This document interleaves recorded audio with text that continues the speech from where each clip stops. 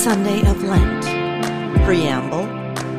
The first reading is taken from the book of Genesis 15, 5 through 12, and 17 through 18. God made a covenant or pact with Abram, in which he promised to make Abram the father of a great race, to which he would give the land of Canaan as their territory. The faith of Abram is praised because he believed God's promise, an example that he would have descendants even though his wife Sarah was barren. The second reading is from the letter of St. Paul to the Philippians, verse 3, chapter 17, and 4, chapter 4, strike.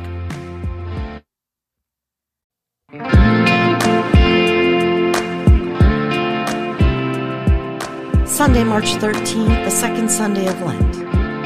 A reading from the book of Genesis. The Lord God took Abram outside and said, "Look up at the sky and count the stars if you can. Just so," he added, "shall your descendants be." Abram put his faith in the Lord, who credited him as an act of righteousness. He then said to him, "I am the Lord who brought you from Ur of the Chaldeans, to give you this land as a possession." "O Lord God," he asked, "how am I to know that I shall possess it?" He answered him, "Bring me a 3-year-old heifer, a 3-year-old she-goat, a 3-year-old ram, a turtle dove, and a young pigeon." Abram brought him all these, split them in two, and placed each half opposite the other. But the birds he did not cut up. Birds of prey swooped down on the carcasses, but Abram stayed with them. As the sun was about to set, a trance fell upon Abram, and a deep, terrifying darkness enveloped him. When the sun had set and it was dark, there appeared a smoking firepot and a flaming torch, which passed between those pieces.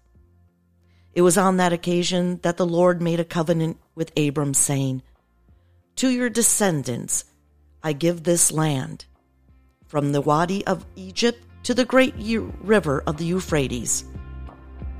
The word of the Lord.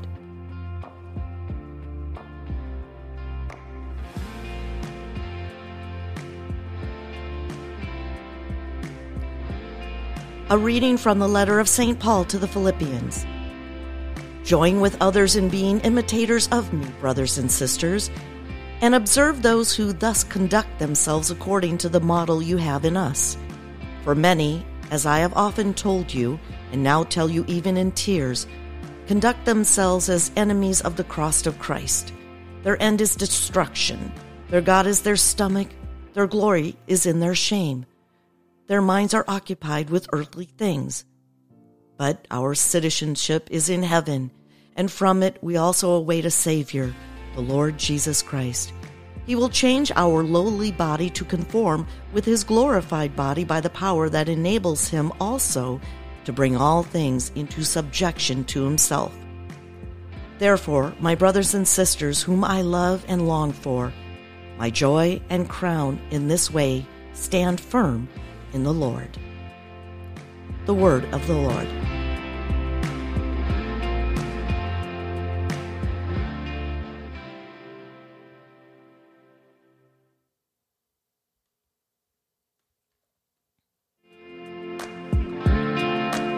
A reading from the Holy Gospel according to Luke. Jesus took Peter, John, and James and went up to the mountain to pray. While he was praying, his face changed in appearance, and his clothing became dazzling white.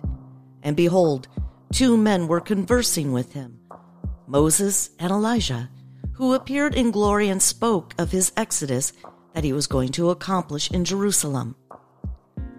Peter and his companions had been overcome by sleep, but becoming fully awake, they saw his glory and the 2 men standing with him. As they were about to part from him, Peter said to Jesus, "Master, it is good that we are here. Let us make 3 tents, one for you, one for Moses, and one for Elijah." But he did not know what he was saying. While he was still speaking, a cloud came and cast a shadow over them, and they became frightened when they entered the cloud. Then from the cloud came a voice that said, "This is my chosen Son. Listen to him." After the voice had spoken, Jesus was found alone. They fell silent and did not at that time tell anyone what they had seen. The Gospel of the Lord.